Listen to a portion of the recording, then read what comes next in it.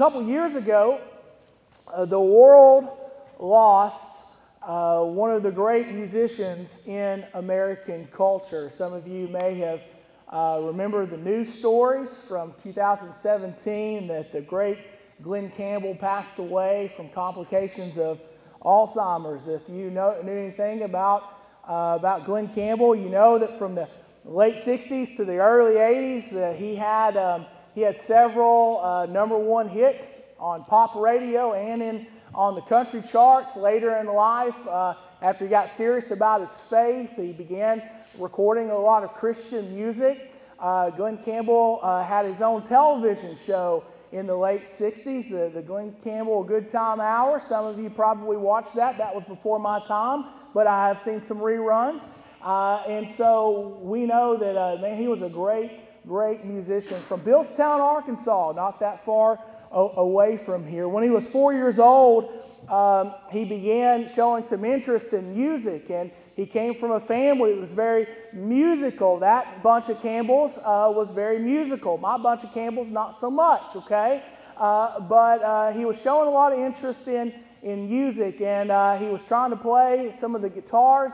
He was 4 years old. He couldn't get his hands around the neck. He couldn't make the chords, and so his dad sent off, got a Sears Roebuck catalog, found a $5 guitar, and in those days that was still a decent amount of money, and so he sent off for a $5 guitar and bought him this guitar, gave it to him as a gift, and from that point on, his musical abilities, Glen Campbell's musical abilities became very apparent. In fact, before he made it big as a solo artist and even as an actor, he became really highly regarded as one of the best studio musicians in the country. He was sought after by all the big stars, and if you remember, some of you that love the music from pop radio from the 1960s, he was playing guitar and or singing on a lot of those songs.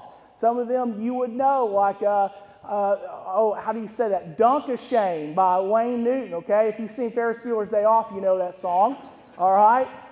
So that's Glen Campbell playing guitar. He played on Viva Las Vegas for Elvis. He played Surf City by Jan and Dean. He played guitar for hits by Sinatra and the Beach Boys. I mean, this guy was an amazing talent. In fact, before he got sick with Alzheimer's, even as an older man, he was regarded still as one of the greatest guitar players in the world before he began to really get sick and his abilities began to decline some. And so we think about this amazing ability that he had to play guitar, but it all started for him when his dad had a gift to give to him. His dad got a gift specifically for him for a specific reason.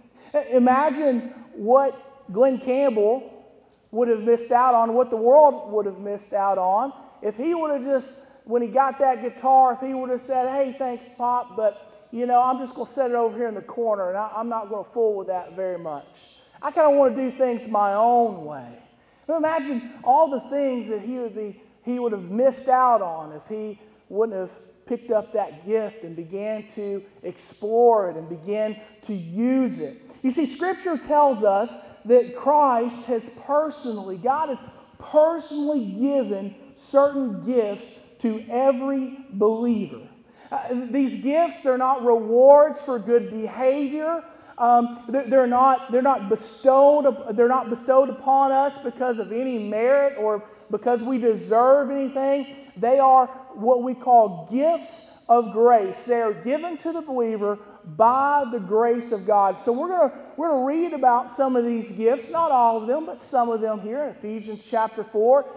We're going to start in verse 7, and just for context, we're going to go ahead and read all the way down to verse 13. So Ephesians 4, starting in verse 7.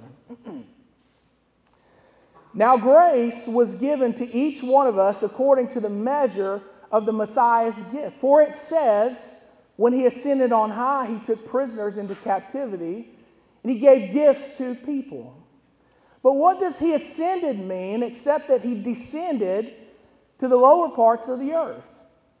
The one who descended is the one who has ascended far above all the heavens, that he might fill all things. And he personally gave some to be apostles, some prophets, some evangelists, some pastors and teachers, for the training of the saints and the work of ministry to build up the body of Christ until we all reach unity in the faith and in the knowledge of God's Son, growing into a mature man with a stature measured by Christ's fullness. Let's pray. Father, we pray that this morning as we look at this passage and we think about these gifts that you have bestowed upon us, just a few of these gifts that are mentioned here in Scripture that are what we call spiritual gifts. Father, we pray that you would help us to understand what it is you have for us this morning, and God, that you would encourage us and challenge us, Father, to live in such a way that glorifies you. In Jesus' name, amen. So, if you remember, Paul in chapter 4, he kind of begins a new sort of section in the book of Ephesians. The first 3 chapters of Ephesians, Paul's talking a lot about doctrine. He's talking about, hey, this is what we believe. This is what Jesus did. This is what it's all about. He's laying the foundations of faith. But then in chapter 4 and in chapters 4, 5, and 6, he's going to concentrate more heavily on not just on doctrine, but on duty. He's not just going to concentrate on beliefs, but he's going to also concentrate on behavior. He's taking these things and he's saying, if these are the things we believe in chapters 1 through 3, and starting in chapter 4, and if you really believe this, this is how it looks like to live this out in your life. And so in the first part of chapter 4, he challenges the believers to walk worthy of their calling. And the idea is that you and I as believers, that we carry the name of Jesus Christ. And so Paul challenges believers, and we are challenged to live like the name of Christ means something to us. You know, that our walk in our everyday life should reflect the faith that we say that we have. And so he says to walk worthy. And then he begins talking about some of the things that unify us as believers. Remember, we talked about that a couple of weeks ago, the oneness of believers, the oneness of the church, the things that unite us. And he says in Ephesians 4, chapter 4, verse 4, he says, there is one body, one Spirit, just as you were called to one hope at your calling, one Lord, one faith, one baptism, one God and Father of all, who is above all and through all and in all. And so he's talking about these things that unify us as believers. We are united in our faith through a common faith in a God, in a Christ, in a Messiah that we all share in common. And so we are unified in Christ. But see, then he begins to transition again here in verses 7 through 12, 13. In this passage here, he not only, he's already talked about the things that unite us, but now he begins talking about some of the things that make us different. He talks about some of the things, some of the diversity that we see in our faith. And as he does so, he's talking about some different gifts. And the first thing I want you to understand and see about these grace gifts or these spiritual gifts is that these gifts are presented by God. They are presented by God. They are given by the grace of God. Verse 7 says, now grace was given to each one of us according to the measure of Christ's gift. And so what's amazing about this is that we are told right here, not only are we different, because he begins to describe different gifts as we move on in this passage, but it says that it's given according to the measure of Christ. In verse 11 it says, and he personally, or he himself, gave you these gifts. And so we see that not only are we created different, but we are created by God to be a little different. It's amazing when we think about that God created us different, and in some ways, He expects us and wants us to be a little different. I mean, we are united in Christ, but each and every one of us have different abilities and different talents and different spiritual gifts. And, we think about that, we're reminded that, we look around the world that we live in, and you look at the world that we live in, and we realize that we live in a world that's hard on people. I mean, in fact, we're hard on ourselves. I mean, we look at ourselves many times, and we look at ourselves through the lens many times of what we are not. We compare ourselves with things that we think are ideal in the world. We look at ourselves, we think I'm not thin enough, I'm not attractive enough, I'm not smart enough, I'm not strong enough or fast enough, I'm not. And we're constantly comparing ourselves to what we see on the outside and what we see in the culture around us. But in reality, what we should be doing, instead of looking on the outside, is we should be looking on the inside, because Scripture tells us that if you are a believer in Jesus Christ, that Jesus Christ, the Holy Spirit of God, lives inside of you. And we think about who was Jesus. I mean, who was God? When God comes down into the earth, John 1:1 says, in the beginning was the Word, and the Word was God, and the Word was with God. John 1:14 said, and the Word became flesh. It's talking about Jesus. Who was Jesus? We think about what would God look like today. It's what Jesus looks like.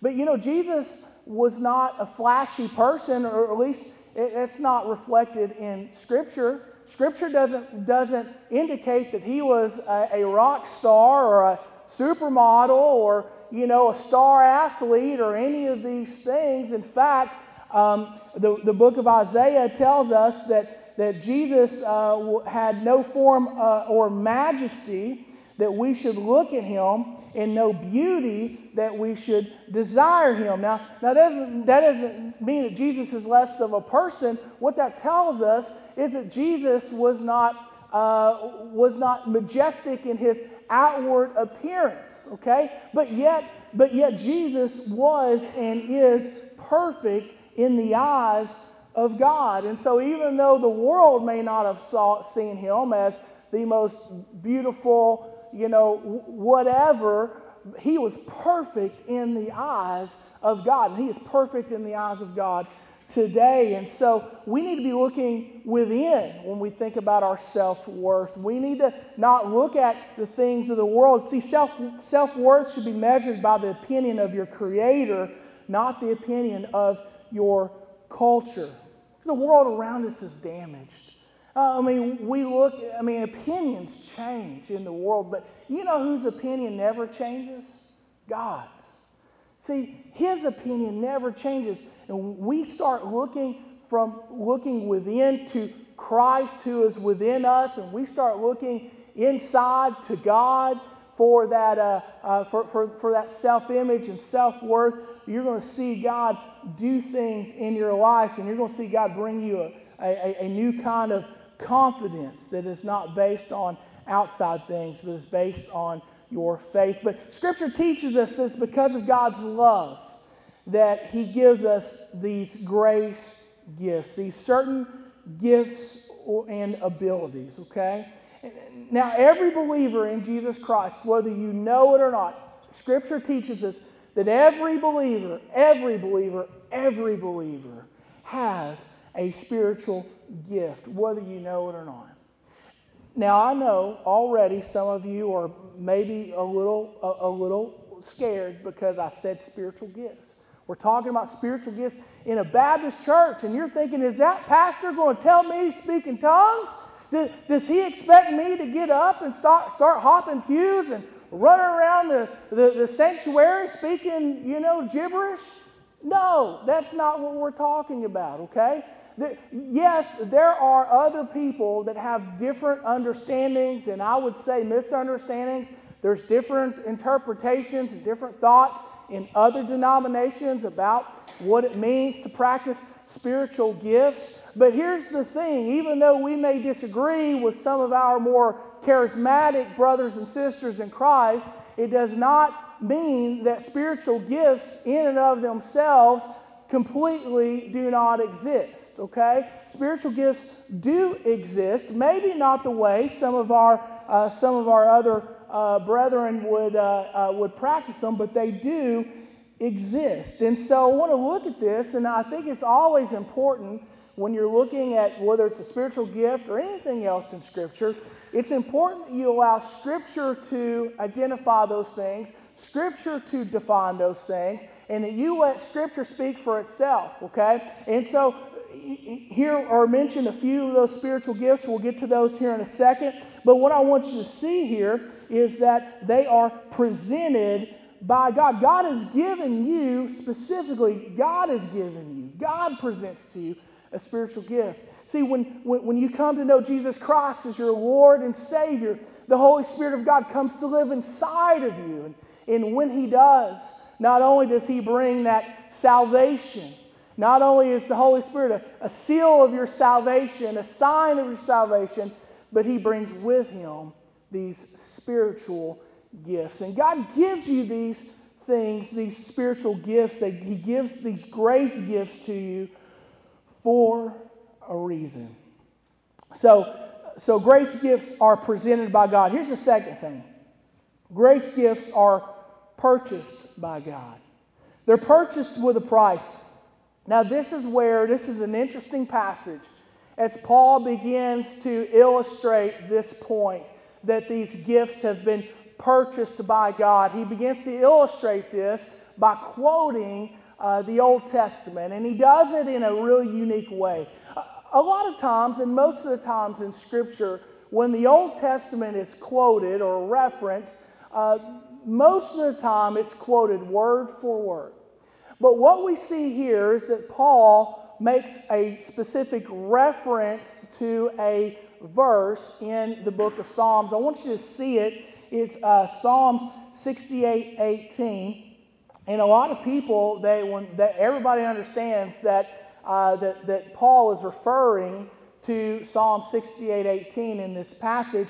This is what Psalm 68:18 says. It says, "You ascended to the heights, taking away captives, and you received gifts from people, even from the rebellious, so that the Lord might live there." He says you received gifts. He doesn't say you gave gifts. In Ephesians 4, Paul says that you gave gifts. But in Psalm 68, he says you received gifts. And so because of this, I don't think that Paul is necessarily just quoting and referencing verse 18, but I think that this is a paraphrase, and you do see this in Scripture. Sometimes there will be something that's referenced from Old Testament teaching, Old Testament doctrine that is not directly quoted, but it's just paraphrased. And so this is what Paul's doing. He's paraphrasing not just Psalm 68:18, but the entire conclusion of Psalm 68. If you look at Psalm 68:35, it tells us that the God of Israel gives power and strength to His people. Now let me explain to you how we get there. See, Psalm 68 is an amazing psalm. It paints for us a picture of God coming back to Jerusalem as a conquering king. Okay, imagine this processional, this return home from these war heroes, and they're coming home after this great battle, and they have defeated the enemy, the king, our God. He has defeated all of the enemies of Israel, and he comes into the city, and there's shouts of joy, there's a parade, and people are rejoicing, and they're dancing, and they're celebrating, and then in comes the king, and he's riding through the parade, and behind the king are the captives, the ones that have been taken prisoner, the ones that have been defeated. He has taken the captives captive. They are in prison. They're enslaved to him now. And so they no longer can do any harm. They're no longer a threat to God's people. And so in comes the captors, and then somewhere along in that parade behind the processional, somewhere are carts, maybe one or two, maybe many, full of the plunder, the loot, the treasure, that belongs to a king that conquers a nation, and the nation has certain treasures, and so the king takes for himself and for his kingdom the treasures. And so behind them are these treasures, these gifts that the king has earned. He has earned because he has conquered. He is the one that has secured them. He is the one that has attained them. And they all belong to him. And so we see that, and that's the picture that is painted. And then we begin to see on through Psalm 68 just more and more about what this means for the king's people. And then at the very end of the chapter, it tells us that the God of Israel, this king, gives power and strength to his people. Because the king is gracious to his people, the king's people benefit from his victory. And that is what Paul is saying when he quotes this Psalm 68. And of course he references verse 18, but he's paraphrasing. He's getting to the end of the thing. Hey, the king didn't just receive these gifts, but he gives gifts to his people because he's gracious. And so Paul is saying here that God has given you special gifts. He has given you gifts of his grace. You didn't earn them, he did. You didn't win them, he did. You didn't secure them, he did. And if you're a follower of Jesus Christ, the King has given a gift to you. See, grace gifts are freely given and received, but they were not freely purchased. They were freely given and received, but they were not freely purchased. So in verse 8, you see that the king, Paul references this passage in Psalm that talks about the king winning these gifts and then giving certain things to his people. But in verse 9 and 10, we see how King Jesus actually won the battle for us to give us our gifts. It says that he descended. It said, but what does he ascended mean? Verse 9. He says, but what does he ascended mean except that he descended to the lower parts of the earth?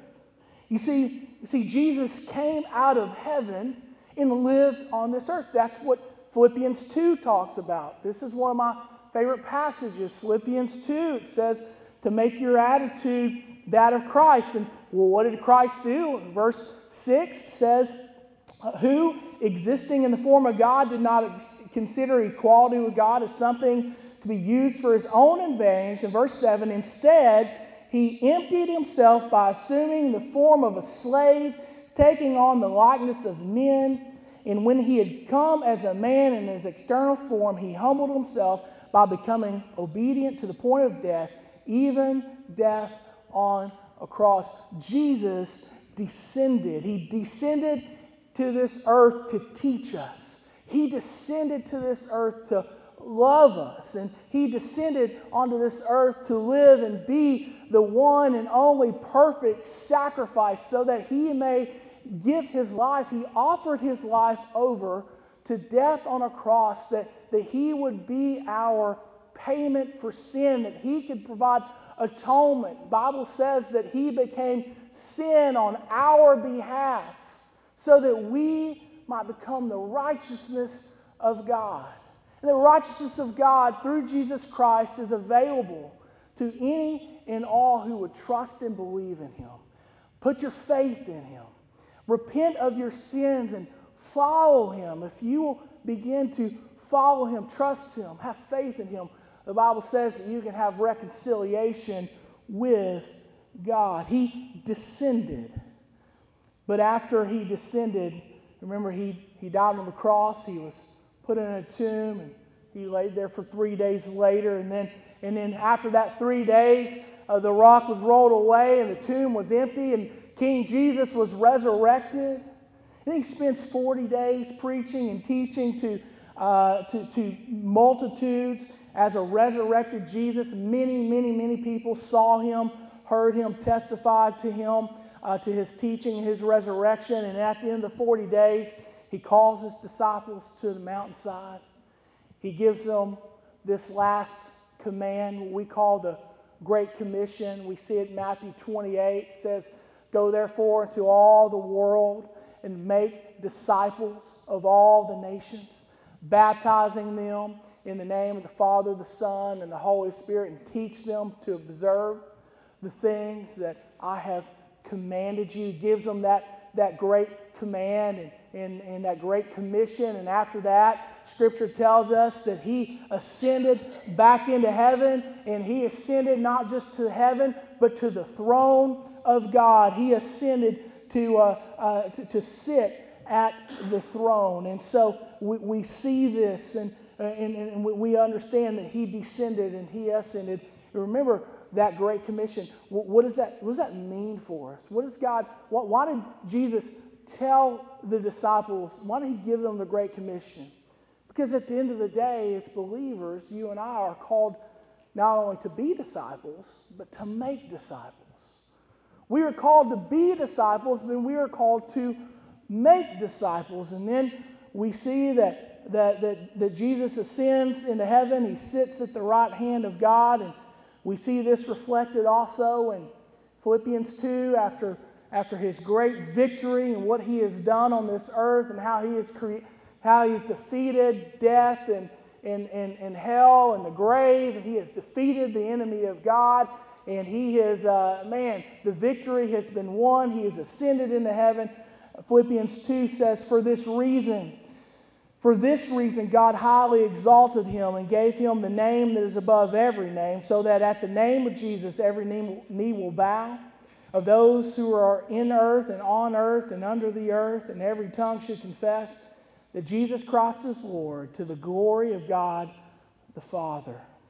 You see, Jesus descended and he won the victory. Then he went back up into heaven, but before he did, he gave to believers certain gifts and abilities in order that they may use those in the ministry of God. They may use those in the carrying out of the Great Commission, that in their discipleship and as they seek to make disciples and be disciples, that they would exercise these gifts. You see, the gifts, the grace gifts, they were presented by God. They were purchased by God, but they are purposed by God as well. They're purposed by God. Verses 11 through 13 says, verse 12 specifically says, for the training, tells us why he has given these gifts. For the training of the saints, remember the saints is believers, for the training of believers in the work of ministry to build up the body of Christ. Throughout Scripture and also here in Ephesians 4, we've already seen this.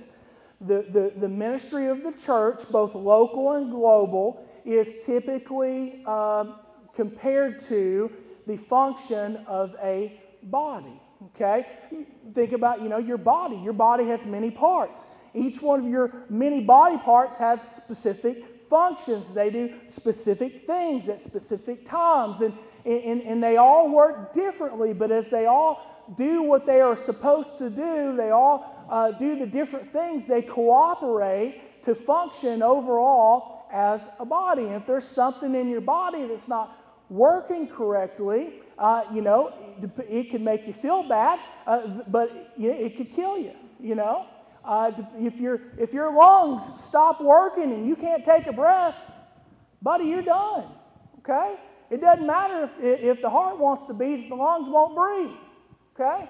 You probably saw Christian hobbling around today. On Friday, Leah and I took the boys to the trampoline park, and Christian twisted his ankle on one of the trampolines, and it's a little swollen. It's getting better, but he's limping around, and in the last day or two, he has realized how important his feet are and how important his legs are, and he's realized how much he appreciates being able just to walk, down the hallway without having pain. He told me last night, he says, Daddy, it's a good thing that my other foot isn't hurt, or you'd have to carry me everywhere. And so, he's understanding the importance of all these things in his body working together. And so we have to understand the parts of the body, they're different, but they work in cooperation to function as a healthy body. Listen, folks, listen. As a church, we're not all the same, okay? We all have different abilities. And when we serve Christ in those different ways, God created you differently, okay? He gave you certain abilities. He gave you those abilities in order for you to utilize them, so that when you utilize those abilities in your unique way, that you work together to function as a healthy body of Christ. And so we understand some of us have, all of us have a gift. Not all of us have the same gifts, but all of us have spiritual gifts. Listen, you need to know what your spiritual gifts are. You probably, if you've ever studied spiritual gifts, you ever studied Ephesians 4, if you ever studied the writings of Paul to the Corinthians, you've probably come across, maybe even some study of Romans, some references to these gifts. Some of you may have in past taken what we call spiritual gift survey. You may have an idea of what your spiritual gifts are already, but some of you may not. And so if you've never taken a spiritual gift survey, you've never looked into really understanding what these gifts might be, there's different ways you can kind of explore that and kind of get an idea of what that is. We have on our website, you can go to our website online to pvfbc.org, and on the home page, if you scroll down just a little bit, you'll see a couple buttons. If you're the kind of person that likes to do stuff on paper, there's a paper survey. You can click on that button, you can print it off, and you can write on that sucker, and you can do that survey. The instructions are there. So you're welcome to do that. That's provided by Lifeway. There's another button there for an online spiritual gift survey. If you just want to click on a button and go through and answer some questions and see what it tells you, then you can do that as well. But I want to encourage you, if you don't know what your spiritual giftedness is, I want to encourage you to explore that and find out more about it, okay?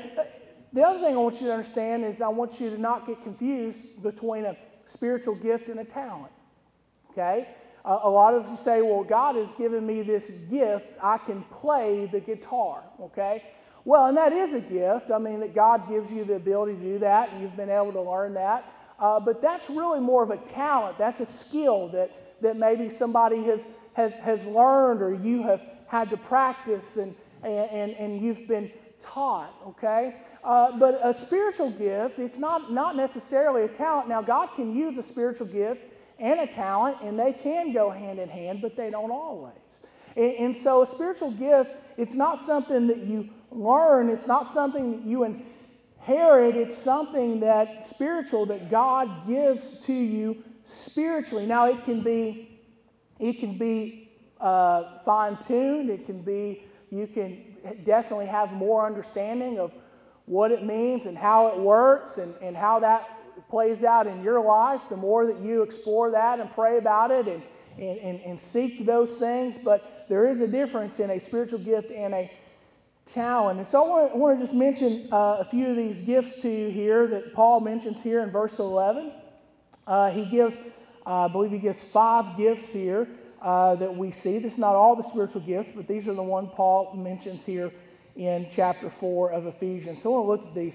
First thing he talks about is apostle. It says, and he, talking about Jesus himself, he personally gave some to be apostles. Now some people confuse the apostle that's talked about in Ephesians 4, which I would call the little a apostle, with the big A apostles. Sometimes we hear apostle and we think about the 12 apostles, okay? The 12 apostles, capital A, the 12 apostles were 12 men who were commissioned to do ministry at a certain time in the first century, in the very early church, okay? And there's never going to be another capital A apostle like the 12 apostles. You say, well, how do you know that? Well, Revelation, one of the things Revelation tells us is the name of the 12 apostles will be written in the kingdom of heaven. See, the kind of apostle that Paul's talking about here really is, what that means is a messenger, someone who is sent. It's like a missionary. If you've ever been on a mission trip, you've been sent to represent God. You were serving as an apostle on that trip, a representative, an ambassador of Christ. And that's what an apostle is. He talks about evangelists. Some are given to be evangelists. Now, hear me on this. All of us are called to do the work of an evangelist. But there are some people that God has gifted in such a way that it's just easier for them. Okay? My friend Robbie over in Tennessee, one of my great friends, he's going to come and do D-Now this year. Real excited about it. Robbie's one of these guys that he'll go into a room with people and he'll present the gospel, and it's so simple. It's not super complicated. He'll present the gospel and wham, he gives the invitation and people come. I mean, God has just gifted him with that ability. Now, that doesn't mean that you and I are not supposed to present the gospel. That just means that for whatever reason, the Lord wants us to work a little harder at it. Some are given to be apostles. Some are given to be evangelists. We also, one I skipped over is a prophet.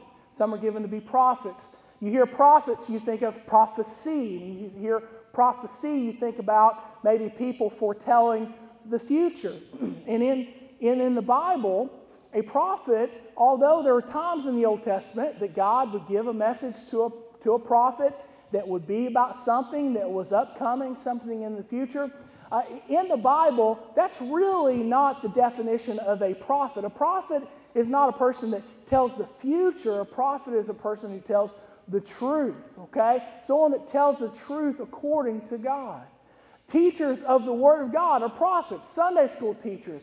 Hopefully pastors are prophets. They rightly divide the Word of God and they proclaim the truth to people. But Bible study teachers, all of these people, our people that work with our children and our youth, they are exercising gifts of prophecy because they are teaching God's word. They are proclaiming the truth according to God.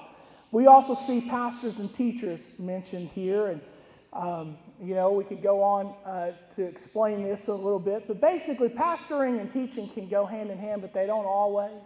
A pastor is a shepherd. That's a person who is called to overall care for the needs of the church, the spiritual needs of the church. Most of the time, as a shepherd, especially if you're a lead shepherd at a church, then that's going to involve you preaching and exercising, the gift of prophecy, and that you are rightly dividing the Word of God and teaching God's Word. But not every person that preaches is a real good teacher, okay?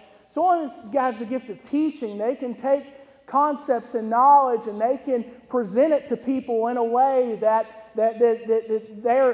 easier for those people to understand. Some people just have a special ability, and what I believe for us as believers is a spiritual gift of teaching. And so some pastors are good teachers, but some pastors not so good. Some people are good teachers and not good pastors, and some people are good pastors but not so good at being a teacher. And so we know that they can work hand in hand, but they don't always do that. But yet these are spiritual gifts, and God gives these gifts because of a purpose. And here's that purpose. Grace gifts are given to us by God to mature our faith and the faith of others. They're given by God to mature our faith and the faith of others. In San Diego, there's a church. and that had built a statue in their courtyard. As people were walking in, the statue of Jesus, he was standing there with his arms open. They were so proud of that statue. They loved that statue because of what it represented. Hey, our arms are wide open, just like the arms of Christ. We're ready to receive you. That's a great message as people are walking in and driving by. Well, one day, some vandals broke into the church and into the courtyard, and for whatever reason, they decided to break off the hands on that statue of Jesus. And the church members they found out about it. They began to meet to decide, what are we going to do about these hands? How are we going to fix this? What are we going to do? And they began talking about what it would take to have the hands redone. And somebody came up with an amazing idea. See, they decided not to replace those hands, but instead they put a plaque there. If you go there today, you'll see this statue in this courtyard with Jesus' arms open wide, but there are no hands. But yet next to the statue is a plaque. And on the plaque it says, I have no hands but yours. I have no hands but yours. Listen, if you are a follower of Christ, you are the hands and feet of Jesus on this earth. And he has given you everything you need to serve him. And when you use those grace gifts to glorify God, then you are doing what he created you to do. Let's pray.